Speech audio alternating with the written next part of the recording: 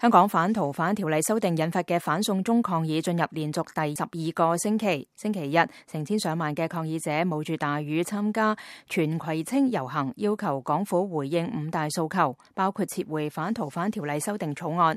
示威者星期日由葵涌運動場出發，以荃灣公園為終點。下晝5點半左右，警方一度喺楊屋道施放催淚彈嚟到驅散示威者，警方仲出動咗水炮車。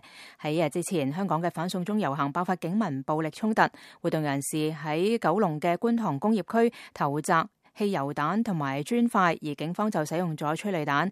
有抗議者破壞配備監控攝像嘅鏡頭嘅智慧燈柱，仲有示威者搭建路障。香港警方喺星期日晚間發布新聞稿話，有激進示威者喺荃灣楊屋道街市外向警務人員投擲磚頭同埋汽油彈。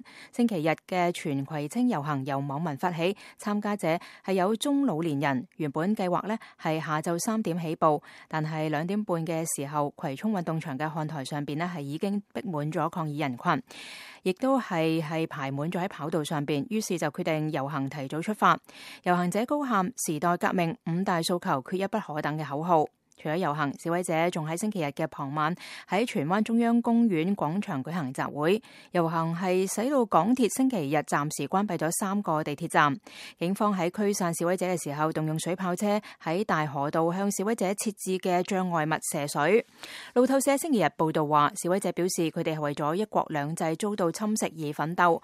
一個53歲嘅軟件工程師宋先生對路透社話，呢個係香港人爭取一國兩制嘅最後機會，否則中共會滲入並且全盤控制香港。佢話如果佢哋係意志堅強，為咗正義同埋民主，呢場運動就能夠堅持落去。宋先生話佢幾乎參加咗香港嘅每一次反送中遊行，而且仲將會繼續參與。另外，有警察嘅家屬星期日首次係舉行集會，要求政治問題政治解決，促請當局成立獨立調查委員會。